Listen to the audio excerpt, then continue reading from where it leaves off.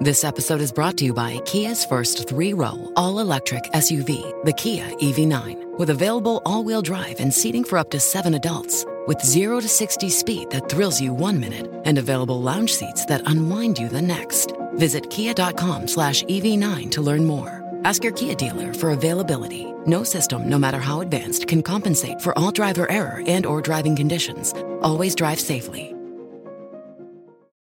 From the shape of the shadow to the time of totality, making data-rich maps that are a thing of beauty. I'm Tanya Hall, and joining me is Michael Zeiler, Eclipse cartographer. Welcome, Michael. Good to be with you, Tanya. So how did you get into making maps, specializing in specifically maps for eclipses? Well, I've been traveling around the world to see total solar eclipses since 1991. And in the year 2009, I was preparing for another eclipse that year, and this eclipse was at sea. And the existing eclipse maps weren't good enough for my purpose. I had a GPS receiver, and the ship was guaranteed to be at the point of very longest eclipse. So I want to keep the captain of the ship honest and make sure that we got to where it was advertised. And the existing maps weren't good enough, so I decided to combine my professional skills as a GIS professional with Esri, the leading GIS company, and my personal skills, my personal interest in chasing solar eclipses. So that's basically how I got started. I put some maps together for that eclipse. They were very, very well received, and people who saw these maps encouraged me to produce more maps. So I launched 2 websites with many, many maps, eclipse-maps.com and also greatamericaneclipse.com. What are the different types of eclipse maps that you've built, and what are their objectives? What objectives are they for the maps? Well, each eclipse has special challenges. For example, the recent eclipse that I just returned from in Chile, the sun was very low in the sky, and we were in the mountains of the Andes. So one thing is, in that area, you want to make sure that you don't get eclipsed by the mountains. You want to be eclipsed by the moon. So I produced some special maps that showed where the mountain shadows would lie at the time of total solar eclipse. So those were very useful. That's one kind of eclipse maps. For the 2017 eclipse in the USA, I knew that traffic would be a huge issue for that eclipse. So I made some maps applying GIS technology and using data from the US Census Bureau and a very detailed road network of every single road in the United States. And I made some statistical assumptions and predicted where the traffic would be. And it generally turned out to be spot on.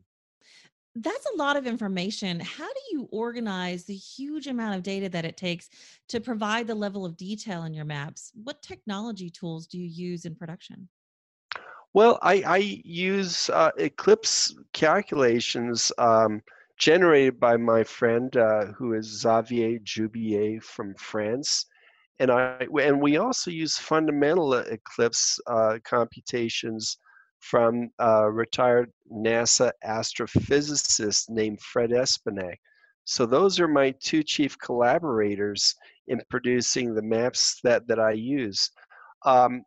Since I work in the GIS industry, I realized that GIS is a perfect technology for building hyper-precise eclipse maps, far more accurate than ever before. I use Xavier's calculator to produce a gridded set of XYZ points, and I generate a grid of about 50 million points that span the path of a total solar eclipse. And then I use GIS techniques, the same software that we use to generate topographic maps with the contours and the hill shading. I use the same software, except instead of applying it to terrain, I apply it to durations and circumstances of the eclipse. So one way that I think about these maps is that they're really time surface maps. It's an interesting way to look at it. For the, positions are measured in X, Y, and Z. And normally Z is the elevation above mean sea level. But the way I produce my maps is I take the Z value to be the time of the eclipse or the duration of the eclipse. And in a nutshell, that's how I produce these hyper precise eclipse maps. Of the many eclipses that you've witnessed in person, has your design process changed or improved as a result of actual firsthand viewing? Well, what really affects my work is that I also collect historic eclipse maps. And you look at some of them, and not only are they beautiful and artistic, but they were very cleverly designed and built. Everything on an eclipse map, or any map for that matter, should be intentional. You should keep your audience in mind. You should know exactly what information the reader needs and what level of detail to present that information. And so mainly I've learned from these old eclipse maps, and that has a heritage going back to 1654. The very earliest eclipse maps, I've analyzed them, and they were just ingeniously constructed. The very first eclipse map is actually kind of a frozen animation, and I just love that map. It's on my website, eclipse-maps.com. So if someone's interested in that, and they can read my analysis of that. But that's what mainly informs how I make my eclipse maps, as well as the special circumstance of each eclipse. What has been your biggest surprise about how the public actually consumes your work? Uh, well, it's gratifying, for example, when I went to Casper, Wyoming for the eclipse, I just continuously bumped into people who were using my maps, and so that's a good feeling.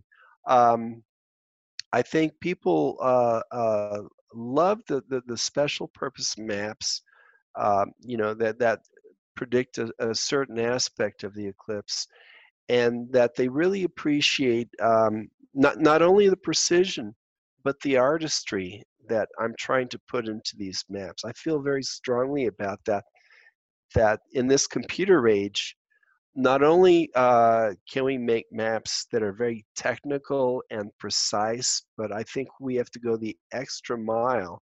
And I'm trying to bring back artistry to these maps and just make them beautiful. Eclipses are the most beautiful thing that you can experience in the sky, so the maps should be beautiful too. Completely agree. They're amazing. So, with on that note, if you could only view one solar eclipse in the 21st century, which one would that be? Which one would you pick and why? Coming up, the 2045 eclipse across the United States. And I would pick that one because I'm greedy. I like long duration of totality. And that's got a very long duration. I believe it's over 5 minutes in certain spots. So that's a good one. And so I'm hoping to keep my good health so that I can be there in 2045 and experience that eclipse. So So, that's one that I would pick. sounds good to me, Michael. Michael Zeller, eclipse cartographer. If somebody wants to connect with you, how can they do that? Well, they can visit my website, greatamericaneclipse.com. They can also find me on social media. On Facebook, we're active at Great American Eclipse. That's a keyword that you would put into Facebook to find us. On Twitter, we're active as @American Eclipse. You'll find us there. And on Instagram, you'll find us there as Great American Eclipse. Thanks again. That's Michael Zeiler, and he makes some great maps. We do appreciate his time. And if you guys want to find me, you can go right here to find more of my interviews, or go to tanyahall.net. Thanks for watching.